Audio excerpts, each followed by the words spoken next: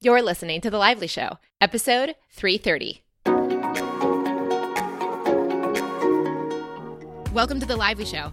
I'm your host, Jess Lively, and this podcast is designed to uplift, inspire, and add a little extra presence to your everyday. Welcome to the show, guys. Thank you so much, as always, for listening. Today's episode is brought to you by FreshBooks. FreshBooks is bookkeeping software I've been using since the beginning of time, or 2012. So that's about 8 years now, and I have been loving it. It is my favorite, or one of the favorite tools our team uses in order to track the thing that I probably normally would like the least, which is bookkeeping. So if you are a business owner and you want to love your bookkeeping, even though that may not also be your favorite thing like it is my own, and you want to have a system that just understands how to organize it for you in such a simple, beautiful, flowing way, you can track all your expenses, your invoicing, you can send off invoices, you can see if someone's viewed the invoice, you can track your time for different projects if you need to, you can have different team members have different levels of access. There's just so many ways to customize this, and it's pretty at the same time. And it's so fun, as like I've been sharing in recent episodes, to see you guys loving it as well as you give it a free 30-day trial yourself. So to see you guys loving it makes me super happy too. You can go over to freshbooks.com/lively to give it that 30-day shot for free. And if you love it, of course, put the Lively Show in the How Did You Hear About Us section to let them know that you found it through the show. Okay, guys, today's episode is a Q&A show. The time zone between Bali time zone and the Quebec time zone of Annie Francoeur, the collective, is like 13-hour time difference, I think. So we've been doing a little bit less of the collective on the show just because it's a bit more difficult for us to schedule things in. That said, I've been doing a bit more of the solo shows for you guys, just being a normal, average Jess, Joe type person, to just kind of share what it's like to live this from my perspective as a human being that's expanding into the awareness of my higher self, along with you all. So hopefully this will be a fun episode for you guys. It's been fun to do the flow diaries, but today I thought I would do just an old-fashioned Q&A with the episode questions supplied by you guys on Instagram. So I'm about to pop on Instagram right now and see what you guys have asked. Number 1, Amy Busybreath asked, do you ever feel stuck, and how do you remedy if so?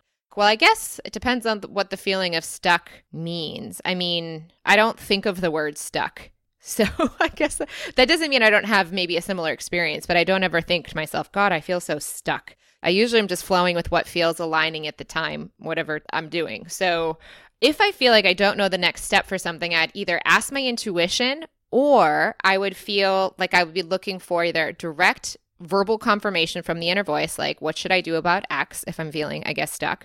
Or I would be looking for more information, more signs. So for example, let me give you guys a recent example. On the flow diaries where I said why I booked and moved my ticket up for Bali like 3 weeks earlier than I had originally planned is because it all flowed. Well, here in Bali, I've been here for about 3 weeks, and last week I actually thought about leaving Bali early and going off to Hawaii or New Zealand or just somewhere else that wasn't terribly far away from Australia, because I'm still waiting for the business temporary visa to be determined by them, and then hopefully getting into Australia for a few months to do some exciting podcast tours, which I'll tell you guys about if we actually get the approval to do so. But when I was just really feeling pretty done with Bali, as you guys may know, Bali and I have a love-hate sordid relationship over the previous year. 3 years ago, I was here for a month in Ubud, and it was very emotionally intense, and just it's very hot, extremely humid, and it's just not my typical place that I'd say is like made for me. That said, 3 weeks here, this time in Canggu, I think Canggu's overall a better fit for me. It is just a little bit less intense than the spiritual persona of Ubud. And even though you might think, oh my gosh, Jess, like you love consciousness, this is what you eat, breathe, sleep, dream about. I like it, but I like doing it in a place that's not all about it. I don't need to be the persona of it. I just am passionate about it, but I can do that in London. I can do that in Sydney. I can do that anywhere. In Detroit, I was doing that. So I never needed the space to be what I was all about. I could be me and be passionate about it anywhere. So I love the option, for example, of getting wine just as easily as you could get a coffee or a tea here, where my own personal experience 3 years ago in Ubud was very much Or maybe it's also where I was at my lifetime and that phase of my life. I threw myself so hard into all of the spiritual woo that Ubud had to offer. And it was like a Disneyland of that kind of stuff. But I didn't ever give myself a break from that stuff for that month.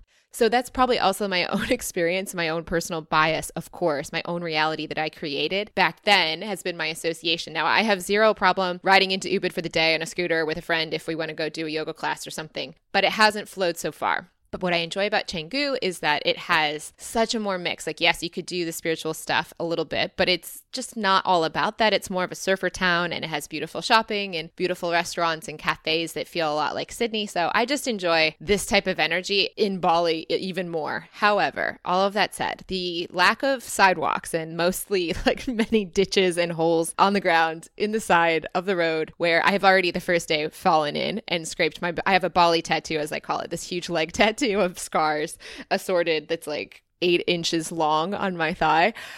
Yeah, I love walking, and that's not as easy. And then I lived, and I chose this. The most beautiful place I could find on Airbnb for 9 days was indoor-outdoor living. But I had 4 dead geckos in the coffee cup, wasps in the living room that was indoors, and wasps outside in the rest of the living space. The only thing that was behind closed doors was the bedroom and the bathroom, and then the living room. But the living room had a wasp in it, so I didn't really feel super comfortable spending time in the living room all that much. And then the outdoor space was so fertile. It was like a freaking Garden of Eden, which was beautiful, but then also had the centipedes and the big hairy spider that's half the size of a huntsman spider, which is still 5 times bigger than any spider should, in my mental opinion, be. So I was just living out in the wild with all these things. We had 2 big lizards in the attic that the pest control had to get out.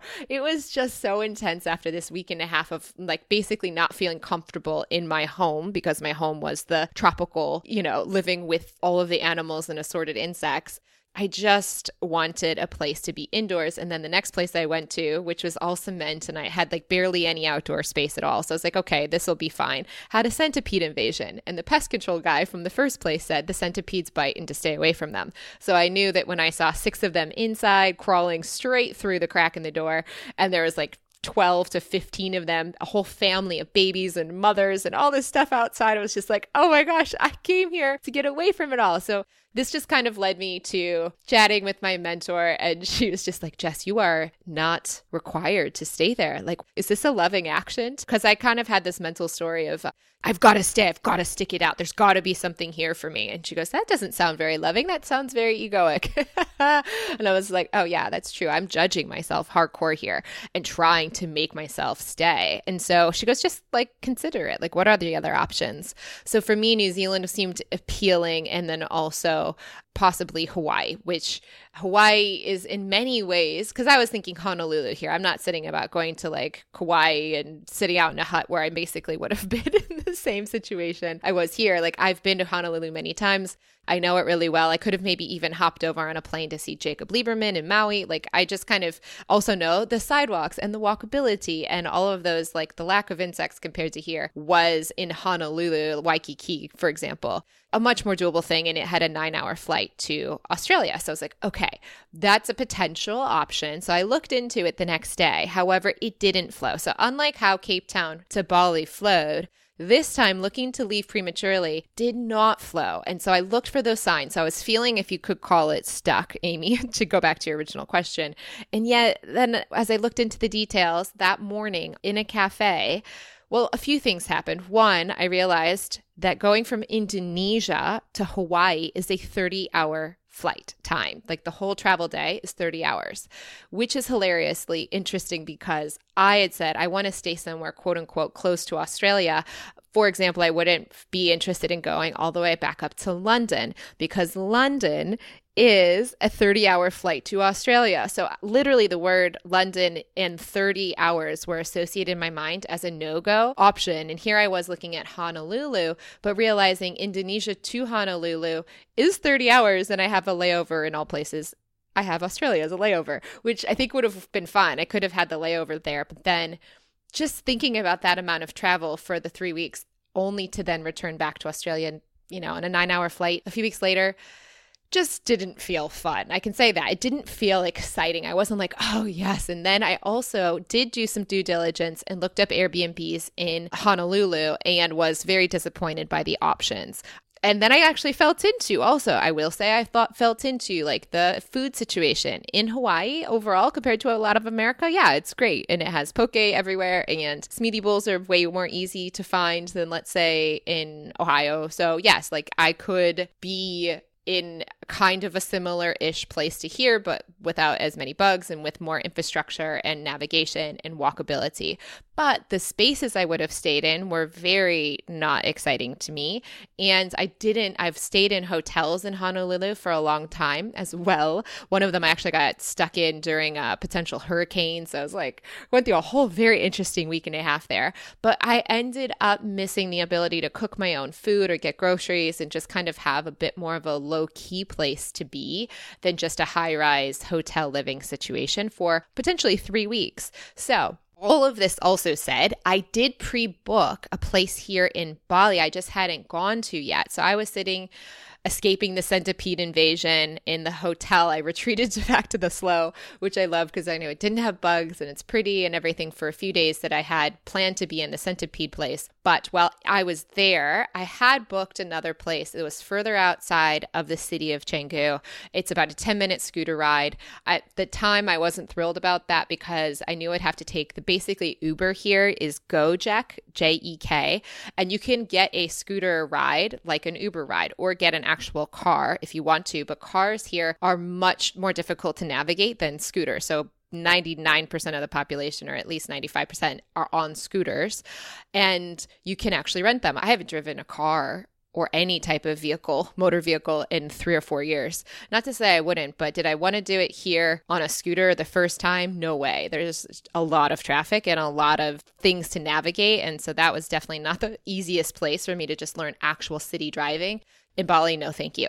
So anyways, all of this to say, I hadn't gotten here, so I didn't know if it would be good or not. But as I looked into this Hawaii thing, that didn't seem fun. When it came to New Zealand, I had to actually apply for a tourist ETA visa, and I'd have to wait 24 hours. And then I was realizing as I looked on the Airbnb there, I was thinking for infrastructure sense of like ability. I've done 1 week in Queenstown in the past, which was fine, but it was a bit small town, and I like hiking, but just didn't find it as a place I'd probably want to spend 3 weeks by myself alone. So then I was thinking Auckland could be an option, but then I had to go figure out which neighborhood in Auckland would be good. Of course, all of these things were overcomeable, but it just kind of was a little bit of resistance on the path. It was kind of like upstream to kind of do all of those things.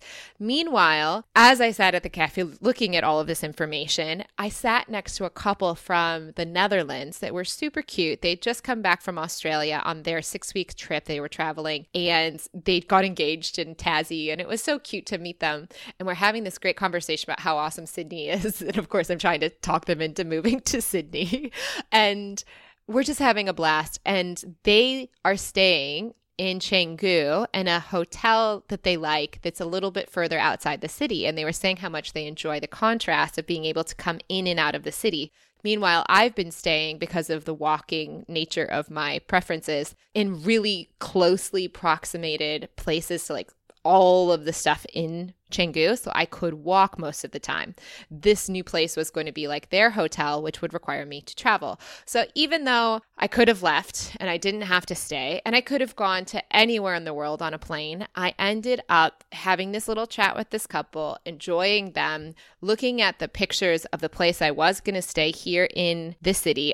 Also, here's another little piece of flow. This is like, a 15-minute answer to this question. Sorry, guys. But it's a little like flow diaries, I guess, in the middle of the Q&A. The bugs situation was also very heavily on my mind. Well, interestingly, at the Slow is so lovely as a hotel here in Canggu. I could not recommend it enough. The staff is lovely. They all know me as Miss Jess, and I've been there a few times, and every time I come back, even just for a dinner, they're just like, "Hi, Miss Jess, how are you?" And the lady that's one of the managers heard my whole situation with the bugs at the other two Airbnbs. And so she, so sweet, said, why don't I call your new Airbnb and act as your Balinese assistant and find out, as a local speaking Indonesian or speaking the local language, find out the bug situation and what would happen if you had any problems. How sweet was that? So she actually called and said that they had a housekeeper and that if anything happened throughout the day, I could call them immediately and they would take care of it. So even this one little detail was so kindly sorted out, like before I even got to the Airbnb itself. So all of this to say, the flow seemed to show me staying in Bali and sticking it out and seeing what was around the corner in this new place was the path of least resistance rather than uprooting myself and flowing on. So that is, for example, if I feel stuck, I'll explore other options, even if I'm not getting a direct inner voice, yes or no. And sometimes you can ask a direct yes or no. Like for me, the path of least resistance when I was traveling in an airport and there was everybody wearing masks and even the stewardess in order to come from Cape Town to Bali. There were airports in Singapore. I had a layover. There's tons of people wearing masks for coronavirus. And I just asked my inner voice, am I going to die of coronavirus? And it said no. No, I wasn't concerned. I didn't have that much mental resistance. I didn't think the odds of that would be very common I'd be very surprised if Jess Lively died of coronavirus. That just would not have been how I would have expected my soul to choose an exit. So I just didn't worry about it once I asked. Now, if you have tons and tons of mental fear, you might not even be able to hear the yes or no from your inner voice. So in that case, finding signs like could be a different path of least resistance for you. But for me, I just knew that and then I didn't worry about it. I, of course, can still ask that the next time I travel and say, am I going to die of coronavirus, and get yes or no? And then according to that, ask, should I wear a mask or not wear a mask, and listen to my inner voice. But I don't need to worry about that now because I'm not flying at the moment. So it's a moot point. But all of this to say, sometimes I can just go the quick and dirty way of just asking works out. And then there's other times like this traveling where I didn't just ask, I actually explored the options and actually felt into the feelings of them. And even though my mind was pretty darn tired of Bali 3 weeks in, at the same time as I went to go make those flights, I didn't feel more excited to leave than I did to stay the day later. So as the alignment actually unfolded, I felt like staying more than I felt like going. So that's something I did while I felt stuck. So very long answer and/mini diaries for you. Okay, let's move on. New question. Truly Happy and Free said, are there news on the inner voice certification, payment options, when, etc.? Thank you if you listened to last week's Flow Diaries. It's been so fun to see everybody's excitement and all the email lists growing for that. If you want to go back, re-listen to last week's episode to know what this is all about. But yes, we've done a beta group interest list for the people that have previously in the last year done sessions with me. And I think we're going to be able to fill out probably the max number of student teachers we'll probably need is most likely to be around 20 or so. We have over that number that are interested within the existing group of people that have already done the inner voice session with me. So we're going to be good on the student teacher route in the beta group training that will happen first. So that's exciting. And that will be the first step. And like I have maybe shared, if you've listened to that episode, you know, I'm excited to do the training in a place where it feels aligned. Right now, Bali feels like the energy of this next few weeks for me is more about wrapping up old projects, for example, taxes from last year and other things that have to do with getting our new site design going and just other projects and figuring out what the beta group will be, but not necessarily right now knowing that it's time to start the beta group itself. So I'll be working with them first in the coming, let's say, several weeks up to the next month or two. And then after that, we'll have to feel in with the group there into when it makes sense to do the larger offering for people that want to do this that haven't done an inner voice session with me yet. So all of those details basically are to come. That's the very long answer to that. Now we have Emily Christiansen who said, when do you actually work and what do you do? I'm curious to see how it fits in with the flow. I did an episode about how I flow with work and the Rampage of Appreciation format that I actually do my work in an episode 3 or 4 episodes ago. I forget the title of it, but it should be something about like how I flow with work or how I get into alignment around work. So I would recommend going to listen to that one, and that will explain it in way more detail in terms of workflow and how that works out for me. One Lovely Life one said, what does your current alignment look like? I love to know what you do when you sip all your pretty drinks. Okay, again, referring you back to that episode when I talk about the rampage of appreciation and how that flowed into becoming my work cycle. So listen to that episode and you'll get all the details on that. Now we have Baxter Daly who said, "Hi Jess, it's always so fun when you do these. Here's a question I've been having for a while now. It's confusing to me when I hear you're allowed to want what you want because wanting requires having preferences in the mind, but preferences often cause resistance to what is actually the reality, and letting go of those preferences allows for life to take charge and then flow happens. So then why once at all? Why have any preferences? Namaste." Baxter Daly, oh, it's so funny. That's basically the question I had for Abraham in my own hot seat with them in Alaska on the cruise last summer. So if you are curious on that, go to YouTube. And I think that the way people have uploaded my video was by putting the word continual balancing. So if I was to try to find that video, try searching Abraham Hicks continual balancing, and you're going to hear me ask that same question because I totally get you. Yes, the mind has preferences, but often when it holds on to those too tightly, it creates resistance to not having the preference. So there is a difference. Let's look at a sliding scale of like there is cool water and then there is freezing water, or there is warm water, lukewarm water, and then there is scalding water, right? So there's a scale of things. Now let's say wanting also has a scale. There is a light wanting, and we'll call the light wanting, like lukewarm water, a preference. And then we'll have scalding water or scalding preference, scalding attachment, okay? So the mind can have attachment, which is an extreme feeling of wanting, and there could be also a light preference. So if I go to a buffet, I might prefer not to have the shrimp, but I'm not going to like scream at the person for putting the shrimp on the buffet in the first place if I see it there. It's just a preference I avoid, right? It's not like I sit there having a big conniption about it. So the same is true for the mind on these things.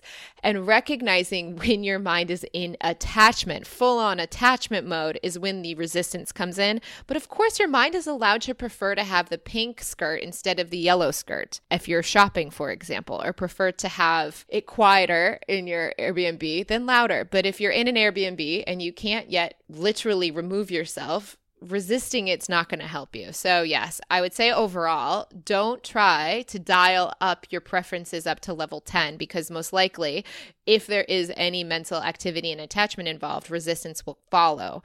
But if you can just dial things back and go, I'd prefer, and this is kind of to the same point, I still have the preference in the mind still have the preference to potentially leave Bali. But when I actually looked at leaving Bali in that selection of options that came to my mind showed up, I overall, even though it would have been nice to go somewhere I could walk more freely, or would have been nice to go somewhere with potentially less bugs. I have less bugs in this Airbnb. This place I haven't seen anything, so it's fine. I've just had a few little ants that are no big deal.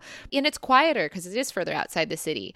And I actually love the decor here way more than I would in any of the places I saw easily listed on Honolulu's Airbnb.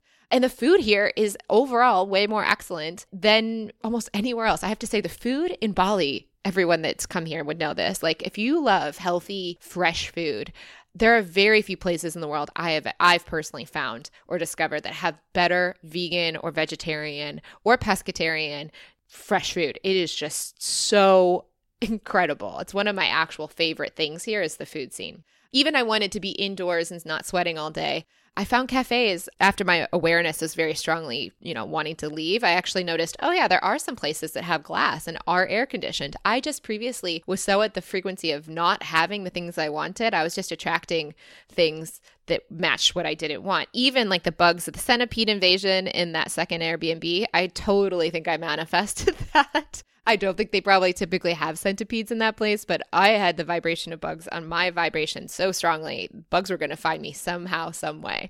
So anyways, yes, you don't need to actually try to cultivate preferences. Notice when they happen and don't try to ratchet them up too much if you notice resistance coming at the same time. That is my very short answer to that question, and I understand your point of view completely.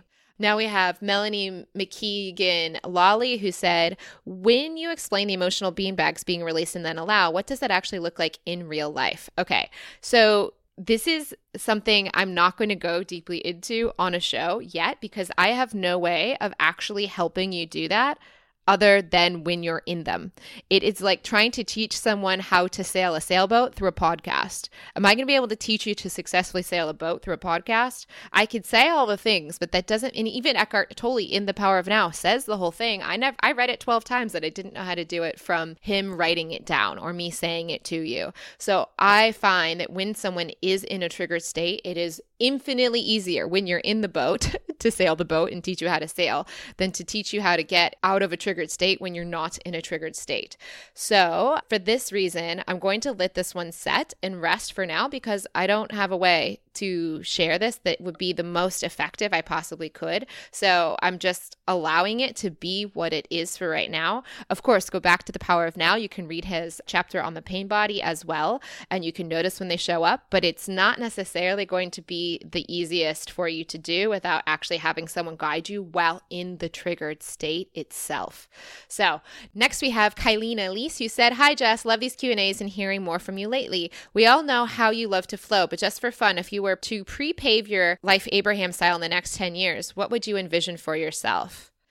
Oh, well, that would be the mind picking, which I guess it still has the preference if you're going to say pre-paving. So if my mind got to pick my life and my inner voice told me when I left and sold my house and all my furniture that I wanted a life I never imagined before, and then my mind replied, how do I know I want it if I couldn't imagine it? I have had a life I could never have imagined before.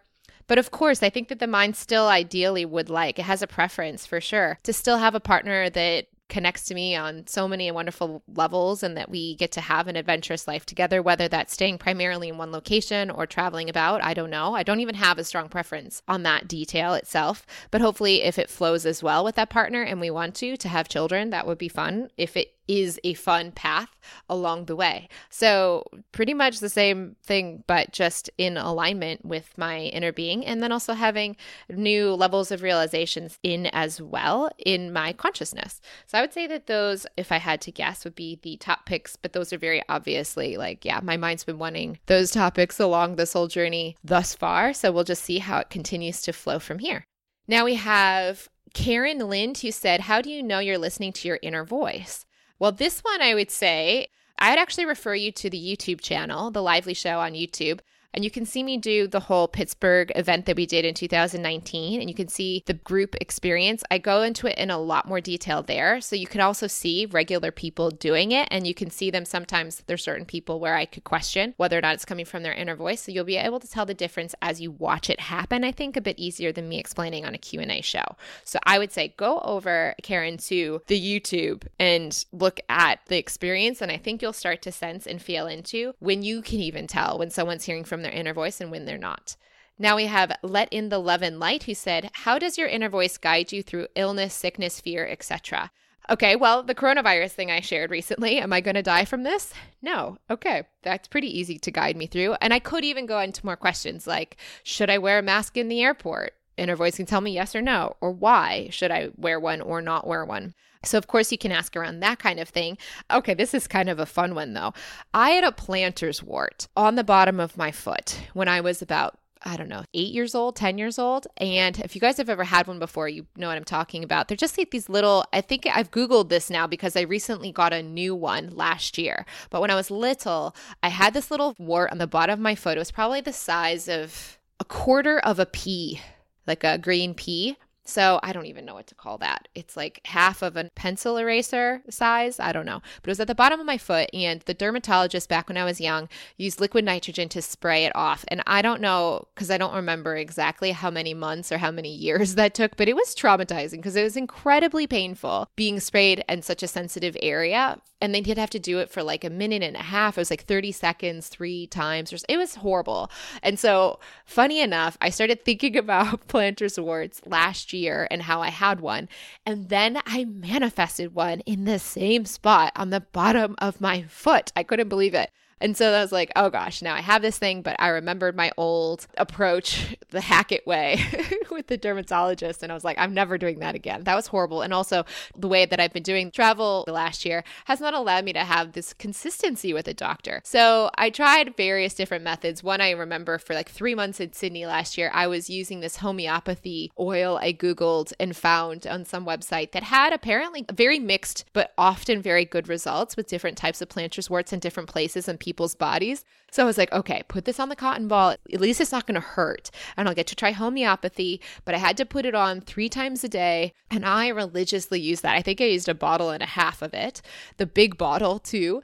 And it didn't go away. It kind of changed colors at different points. And then I kind of got creative later on. And I was like, I'm going to try apple cider vinegar. So I started using that. And, it would change colors sometimes and look a little different, but it wasn't really going away. And I also then would just search and learn a bit more about what they are. It's like a human papilloma virus, HPV. It's not HIV or anything. It's just a common virus. You can get it from locker rooms or different places, and it's on the foot. So it's just a virus that your body, they said, after a year or 2 can even fight and actually just get rid of it naturally. Of course, now I'm thinking to myself, when I was little, we were hacking at this thing forever, and it just was a pain in the butt. It actually turned into 2 warts back then. It was such a pain in the butt the way that it was done, and so painful. So all of this to say, I tried every type of natural-ish way to get rid of it, but then eventually just gave up on the whole thing. And several months ago, I'd say maybe 2 or 3 months ago, I just stopped looking at it and I stopped trying to change it. And I kind of went to what every channel says, which is release all resistance.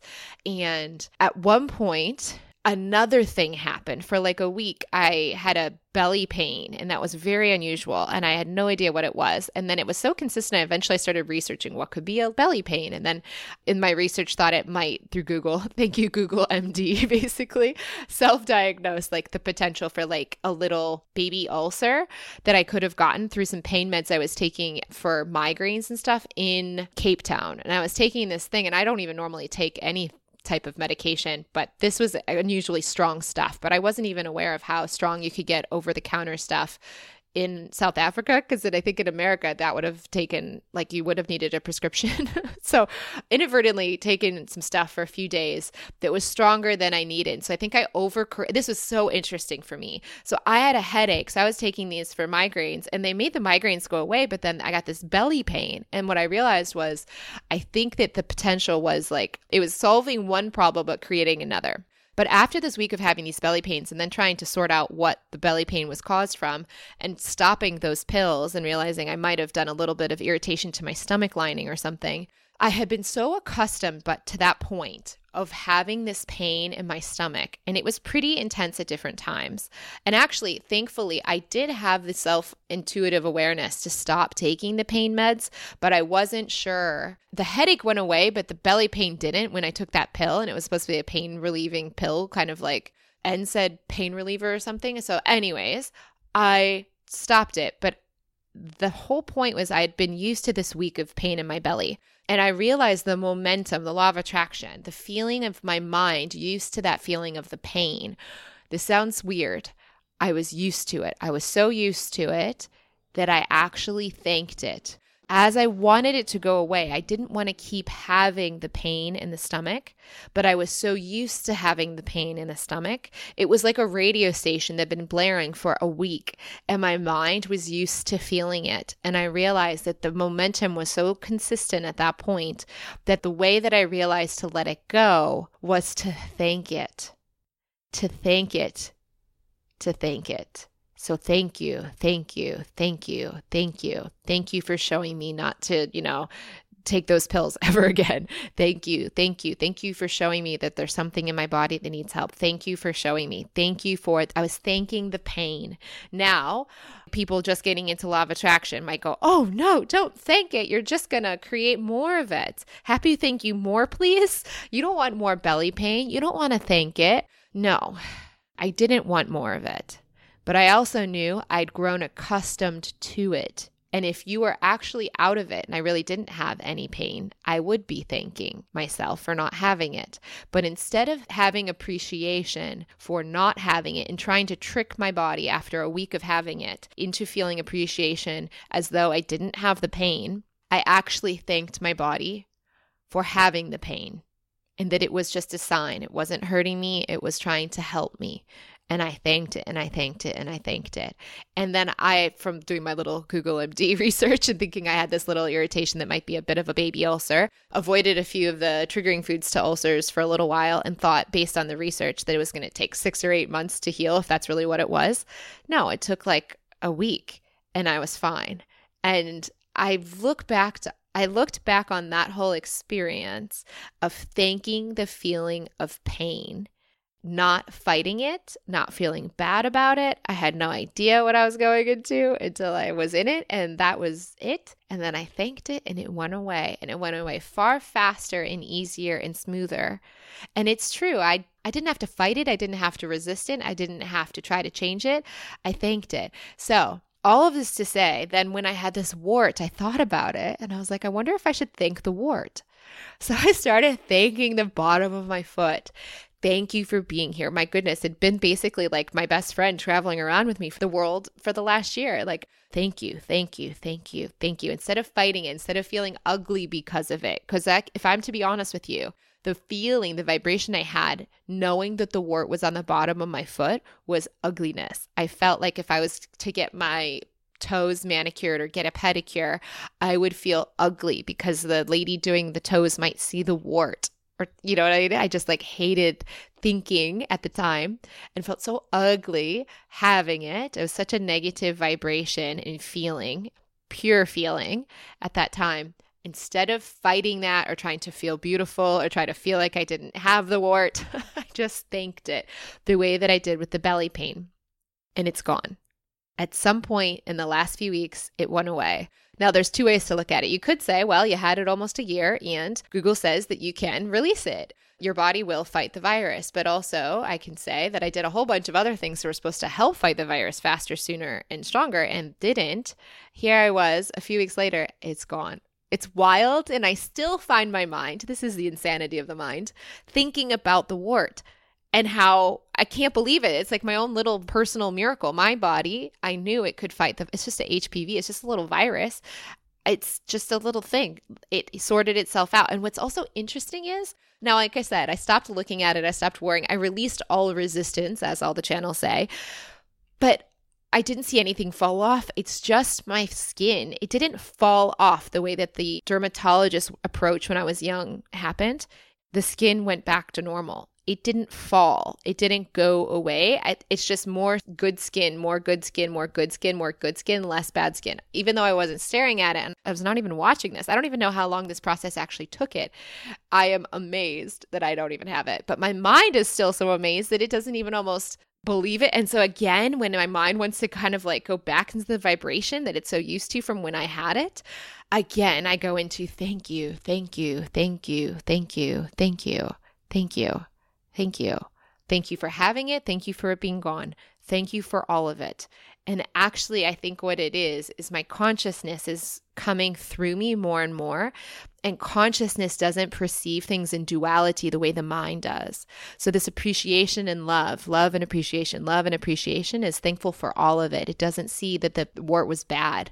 And it doesn't now see that not having it is good. It just is thanking the whole experience. My mind, of course, still does not want to manifest it again, but my inner being is just thanking. No matter what is showing up, it's just having thanks. So I know that's a very long-winded answer again, but maybe something that if it resonates for you, you could try with your inner voice, asking a direct question like the coronavirus situation, or even when I did ask about the wart, my inner voice was never worried. It just said to relax about it all. But when I finally did literally relax and literally change the vibration, instead of feeling ugly by thanking it, even while I still had it, it went away.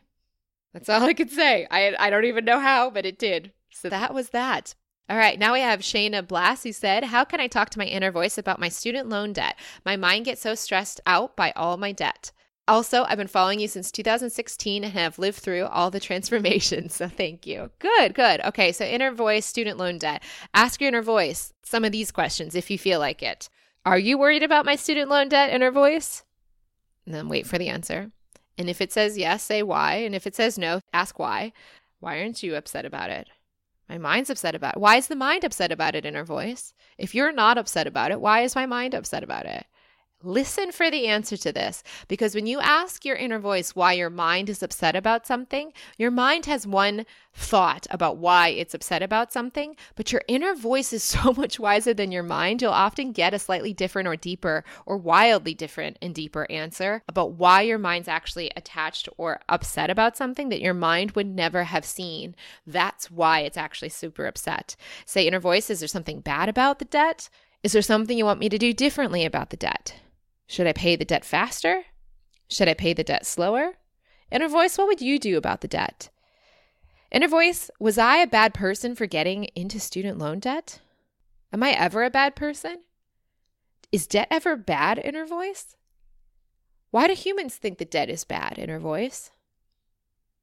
Try asking some of those questions. Obviously, you can go rewind that and actually write those out. But if you see what the answers are for you, that'll hopefully give you more clarity about the debt and why your mind is seeing it one way and your inner voice may be seeing it in another. Okay, now we have Joyce Novak, who said, have you ever used a pendulum for decision making? What are your thoughts? Yes, several years ago, I learned about the magic of pendulums, and it was very fun to learn about. If you haven't heard, a pendulum is basically an object. You could get a crystal or a pendant, or some people even just use their necklaces. You can get them that are custom made to be actual pendulums, or you can, like I said, use an actual necklace to be a pendulum. So it doesn't have to be any specific thing. You can make do with a lot of different options, but basically something on a string or on a chain that can swing, and you get a yes and you get a no based on holding it and saying yes and no until you see what the movement of the string or the crystal make, and that, or the pendant in this case, and then ask questions. And you can get basically subconscious answers or inner voice answers potentially to your stuff. Years ago, I definitely did use the pendulum, and it is a way of getting to your inner voice, but I also can just ask my inner voice, so I don't need a pendulum. So it's a tool basically that gets you to the same place your inner voice is. So you can ask, or you could do the pendulum. Either way, I have used it, and now I don't, because I would just probably ask in most cases rather than go to the bother to get a pendant out in most situations. But it was fun to play with. Cara Masiato said, how do you truly withhold judgment and embrace others who you have to work with but have conflicting values and ways of being? Ooh, this is a good one. Okay, I would say don't even expect your mind to withhold judgment, because your mind is a judging mechanism. That would be like saying, how do you make your watch not tick? It's a ticking watch. If you want it to stop ticking, take the battery out, but then it's not even alive. It's not even telling the time. So if you want the mind to stop judging, kill it. Like, the mind is not necessarily going to stop judging. Your consciousness is going to become more prevalent than your mind judging. So there's two parts of you, as Abraham would call it, your inner being and your you, as I guess they would call it. But I would say your inner being, your inner voice is you, and your mind is also you. They're two levels of you. So the inner voice you doesn't judge the other person, but your mind does. So you, when you say, how do you truly withhold judgment? Well, my mind's not going to truly withhold judgment. But I can notice that it's my mind that's there to judge, and that I don't have to, as the consciousness that I am, believe or feel what the judgment has to offer me from the mind. I can live from and feel from my inner being instead of my mind. So it's just about that balance, the scales, if you will, of your mind or your inner being's perspective on a situation. Which one has a heavier weight of influence in your vibration? Is it your inner being or is it your mind? Now, of course, like when it comes to, for me with work, my mind can judge like, oh, that's crazy to stop doing the show for so long and not saying, you should say something to people and tell them why you're taking a break.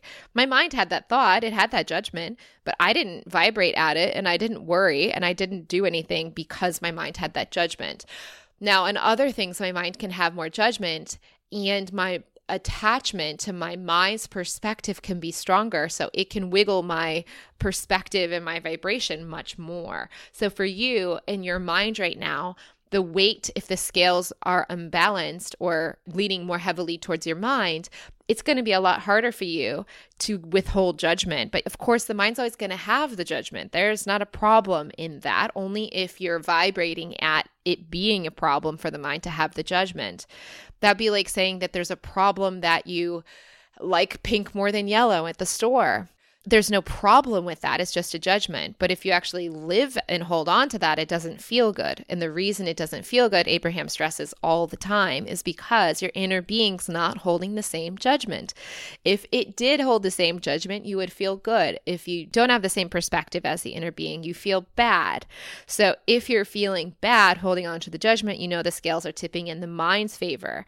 So you would just notice that and go, of course the mind would judge, not trying to take that away from the mind, but then tapping more into what is the perspective of my inner voice or inner being on this subject of this other person. What does my inner being think about their values and ways of being? What does my inner being think about all of that? Go and ask questions on that to your inner being. And now you'll at least have awareness of each side of the scale and what each point of view is. And as the free will being that you are, you now have a choice. You don't have to follow the mind. You can choose to follow the inner being.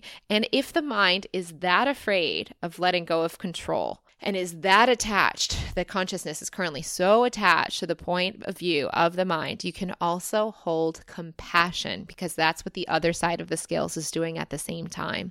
Your inner being's not judging you either. It doesn't have the judgment in the first place. So you can also, even if your mind is judging, at least also recognize, even in the judgment in the mind, the inner being is not even judging you for judging in the mind. So trying to have and tap into the compassion for yourself with where you are could also be helpful. Now we have Rachel EH Photos. He said, how do you deal with people interpreting your actions as selfish when following your alignment? Example, when people project their disappointment or anger onto you. Well, how do you deal?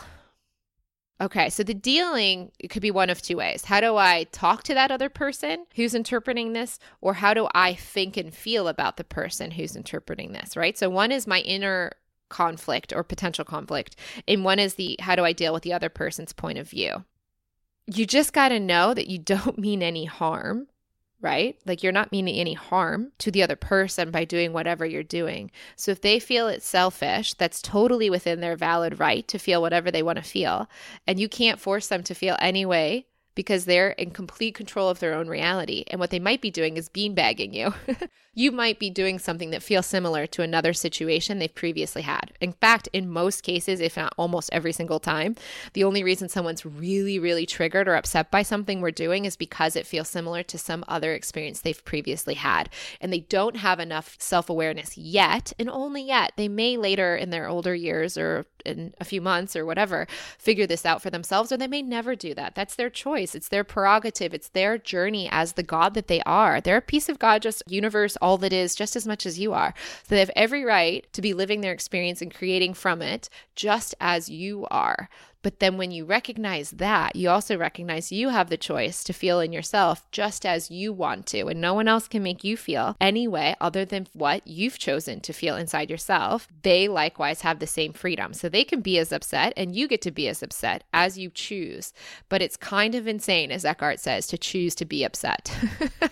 Like, why would you choose knowingly to be upset and upset, therefore, just yourself, really?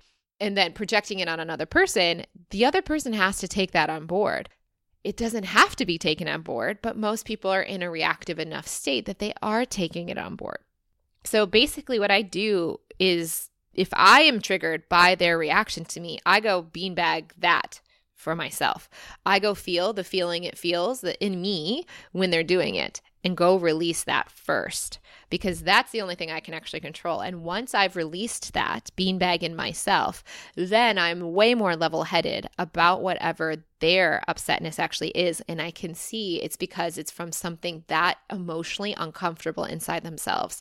So of course, if they're feeling that upset inside themselves, they would be reacting in some way or fashion. They just don't know the beanbag stuff yet. So I'd have compassion for themselves after I've released my own potential beanbag from what they've done to me. So if they've reacted over the top, and then I've gone and felt and released anything that is similar to a previous beanbag in myself, then I'm going to be way less reactive to what they've done. But that usually would take some space. So I usually would try, if I might be initially reactive to them in the moment, but after that moment's passed and I'm on my own, I would definitely try to beanbag that out and do the releasing that it would take to no longer feel the triggered emotion. And then I would see it from new eyes. I'd see it from beanbagless eyes, and also see that they're just reacting from this beanbag. Their inner voice isn't actually mad at me either. And so we're all actually fine. It's just the minds are still holding on to emotional trauma 99% of the time from the past. And they're just projecting them now onto each other. Okay, so now we have Kat Johnsey, who said, have you ever been or intend to visit the west coast of Australia, or are you mainly focused on heading back to Sydney when you do come back? Well, thus far have not been to the west coast of Australia because Sydney felt like home so quickly when I got to Sydney that 3 years ago, and I've always ever since, that's my home, or at least it feels like the place I want to call home. So when I'm in Australia and I finally get to be there, I don't usually feel like getting into a suitcase and being in hotels most of the time. So I haven't yet done that. That said, if this Australia temporary business visa works out, I shall be coming most likely over to the west coast of Australia for that business tour. So I am very excited if I do so because I want to meet a quokka. If you guys haven't seen what a quokka is, I always show people what a quokka looks like. It's the happiest animal I have ever seen on the planet Earth. And I just like to think in my own little world of magic that consciousness creates reality, and that different points of consciousness may have specialized in different parts of reality. So in my magical way, it doesn't mean I know this is true. I don't know if this is true, but the way I like to think about the way the earth got created is not that there was one God that thought of everything and put it all into being. It's that all points of consciousness are what people call God, or all that is. And so different points of consciousness could have specialized in different things. Like there could be specializations, just like in college, not everyone gets every single major. No one majors in every possible major at the University of Michigan. They would be in school the rest of their lives if they were to take every possible major. There's hundreds of majors. So I think of consciousness as the same, like creation, creating. There's hundreds of thousands, who knows, limitless numbers of consciousness creating. And I always like to think about the point of consciousness that created the quokka. And I just think whoever that soul was just like, I'm going to make the cutest animal that's ever existed. And I'm going to make them love humans because there's no natural predators for a quokka. And they're going to love taking selfies with humans. So Google quokka selfie. Quokka on Google if you want to see the cutest animal ever. So I'm excited to go because they're over on Rottnest Island on the west coast of Australia. Perth I haven't been to either, so it'd be fun to see the humans that also live on the west coast of Australia, but the quokkas right now have always been calling my name. I also haven't even been to Adelaide, and I love the Barossa Valley Shiraz that is in the southern part of Australia too. So yeah, there'll be more places to visit when it flows to come back. Now we have Sam Graham, who said, what to do when you know and feel the greater opportunity is there. However, it feels like too big a leap, not yet in full alignment, but current circumstances are pushing you to leap anyways. Okay, so I feel like this is a contradiction, Sam. I feel like it would be actually truly contradictory to say what to do when you know and feel the greater opportunity is there. So then it's there. On the other side, you say, but it feels like it's too big of a leap and not in full alignment. Then it wouldn't be ready yet. But then you say, but the current circumstances are pushing you to leap anyways. So it's like a yes, no, yes. Well, is it a yes or is it a no? If it doesn't feel ready, it's not ready. That's what I would say. If it doesn't feel ready, it's not ready. Don't do it. I mean, and what you have to do is ask yourself, let's say it's like selling a house, or like your landlord is pushing you out, or your lease is ending soon. You got to ask yourself, like, am I leaving the lease right now? Like, is this moment, is it past midnight on the lease right now? Like right now, if we stop the microphone and we stop the show, it's 10:33 here in Bali as I record this for you guys. If I stop this right now, 10:33, is that when you get kicked out of your lease or your job or whatever the thing is? Do you have to leave right now? Like, do you have to stop the podcast because right now is when you have to put your sofa on a moving truck, if this is what the situation is? If you are not at that point where you have to put the sofa on the moving truck or the landlord is going to call the police, it's not yet time, so it's okay. Your mind's just thinking prematurely about the situation and stressing about it. So you have to trust that if the job or the relationship or the moving situation, whatever the thing might be, is pushing you anyways, current circumstances, you have to ask yourself, is that true or is that just a story that feels like, well, in the next 2 weeks, I've got to do it? Okay, you've got 2 weeks. Does that make sense? Like you have to pull the mind away from its attachment to time as a problem right now. Because it's not time unless it is time. And if it is time, then you'll have that, you can feel that it's the opportunity is there. Current circumstances are pushing you. So go. Like that would be the time. But you're saying it doesn't feel like it's in full alignment yet, which means it's like bread in the oven that's still cooking. It's fun to eat cookies when they're a little bit gooey inside, but it's not as much fun if bread is still like goopy inside of the bread. If the bread's still cooking in the oven, just keep letting it cook. If you're not actually having to put the sofa on the moving truck in this instant, then keep letting things happen. It's not time yet. It's on the way. And then just keep asking for the signs or for the words. Words or signs. Like I did when I said the coronavirus, I asked for words. When it was the Bali ticket, I asked for signs. You can do the same, but most likely it's not time yet. But it will be, and you will know what to do when it is the time then. Now we have Michelle Sophia, 14, asked, "Hi, Jess. So happy to see these episodes coming back. Just wondering if you have any insight on feeling like you're meant to be someone or do something great, but have no idea what exactly that is. Is it all just a matter of when all will come when it's meant to? Thank you." Yes, Michelle Sophia, can I tell you one thing? You are all that is. You're all that is. You are the God of your own reality. You are all of your own reality. You are a point of consciousness, indistinguishable, indestructible. You are as much consciousness as any other being, souled being on this planet. You are. Of course you have the feeling like you're meant to be someone or do something great. You are God. Yes, everyone is. Goddesses. Whatever, goddesses. I don't love that term, but like everybody is the creator of their own awareness. Their awareness is creating their own reality and their perception of it. It's almost like we're in a simulation and you're creating the simulation that you're personally experiencing by allowing and vibrationally setting this off. Whether you're conscious of it or not yet, that remains to be seen. Everybody's on their own journey with that. But of course you're great. You're creating your entire reality. You're the director, producer, actor, sound grip. You're the whole thing. But as the whole thing, there's nothing more for you to become. Only the mind would look at itself as the little character within its own script and set and plot and plan and everything and say, oh, I need to go be something bigger because it doesn't feel like it's enough, but you're the whole thing. You can't be any bigger. You can't be any more. Your awareness will always continue to grow into that, but your mind often, it sounds like this is a question coming mostly from a mind that's looking to validate its own set of experiences, that it needs to deserve and be worthy of something. You are inherently deserving and worthy of the fun life you have chosen to have or can choose to have right now. But it's not here to be something that's earned or deserved. It's here to be fun. It's here to be played with.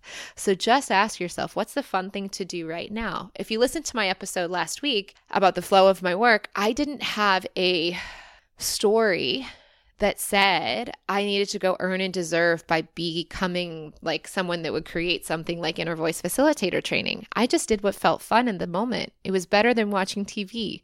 If I felt like watching Gilmore Girls last year, all year, instead of doing inner voice work, I would have. I just didn't want to do that as much as I wanted to do inner voice work for parts of the week throughout the year. And then I had the idea come to me later. So of course you're so worthy. You are so deserving. There's nothing. It's like Lulu the cat. Lulu the cat is on YouTube. And I didn't even like cats really before Lulu, but I fell in love with Lulu. It would be like Lulu asking me, I need to do something. I need to be something. And I'm just looking at Lulu going, you're the cutest thing I've ever seen. You are like a little French bulldog cat, and I love you. There's nothing you need to do or be. You are inherently worthy of being here, and I love that your presence is here right now. I know you're not always going to be in cat form, and Lulu, the cutest cat I've ever seen form.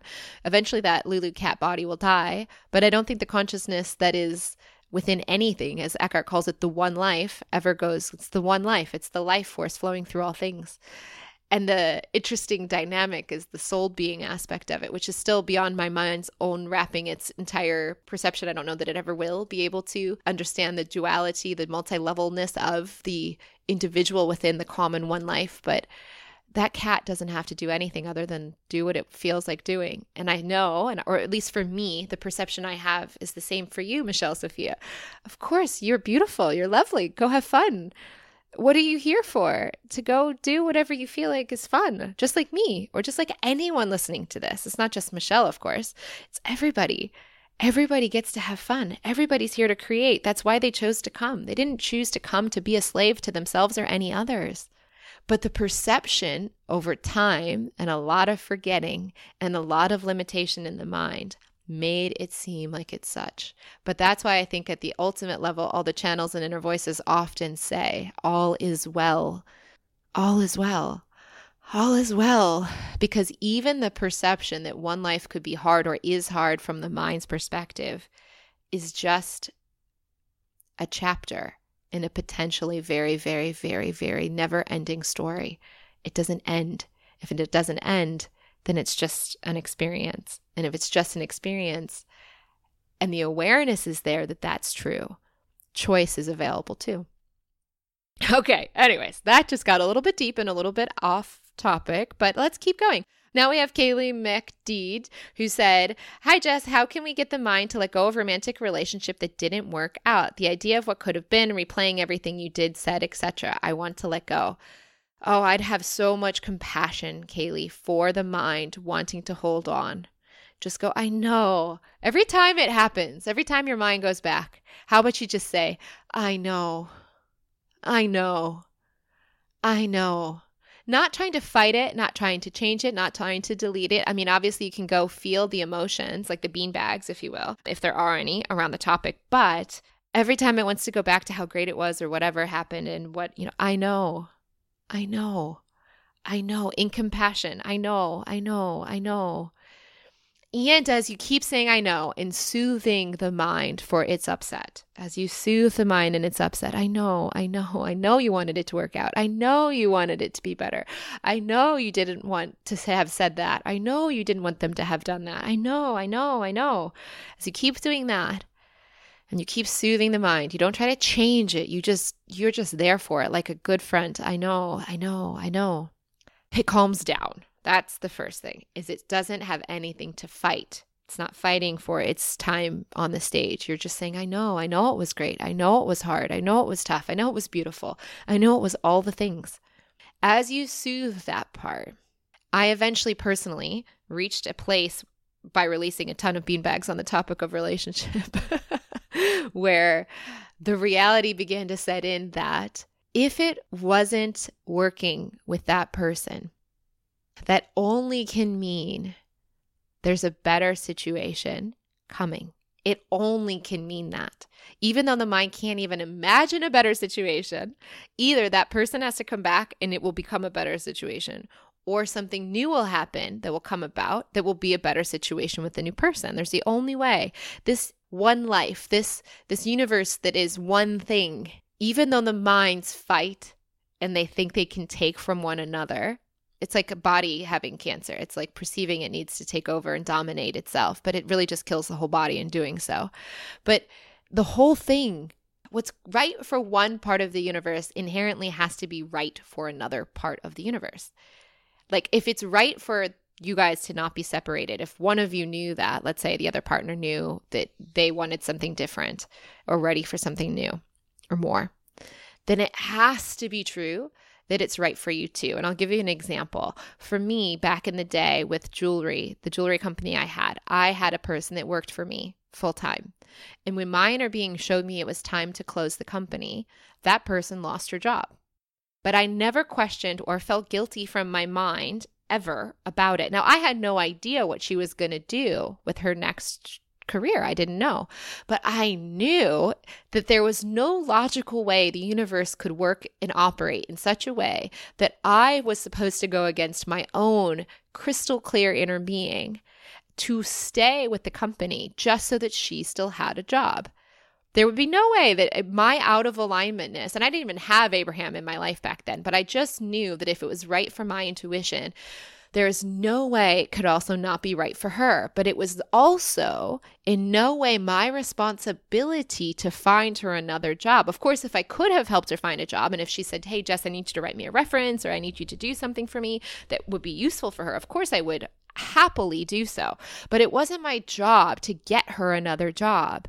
It was my job to follow my own intuition and trust that she's a sovereign being. And again, I didn't even have all of these languages and point of view. I just knew there was no logical way that it would make sense in the universe, that it would be a balanced place in any way whatsoever, where I was supposed to stay unhappily in a situation just so that she could be there. Like it had to be, the only logic for me was that I could see was that if it was right for me, for some reason, it was right for her too. But it was not my responsibility to figure out what it was, like why that was right for her. It was just my responsibility to follow my own intuition and have care and compassion for her along the way, but never guilt. What would guilt do?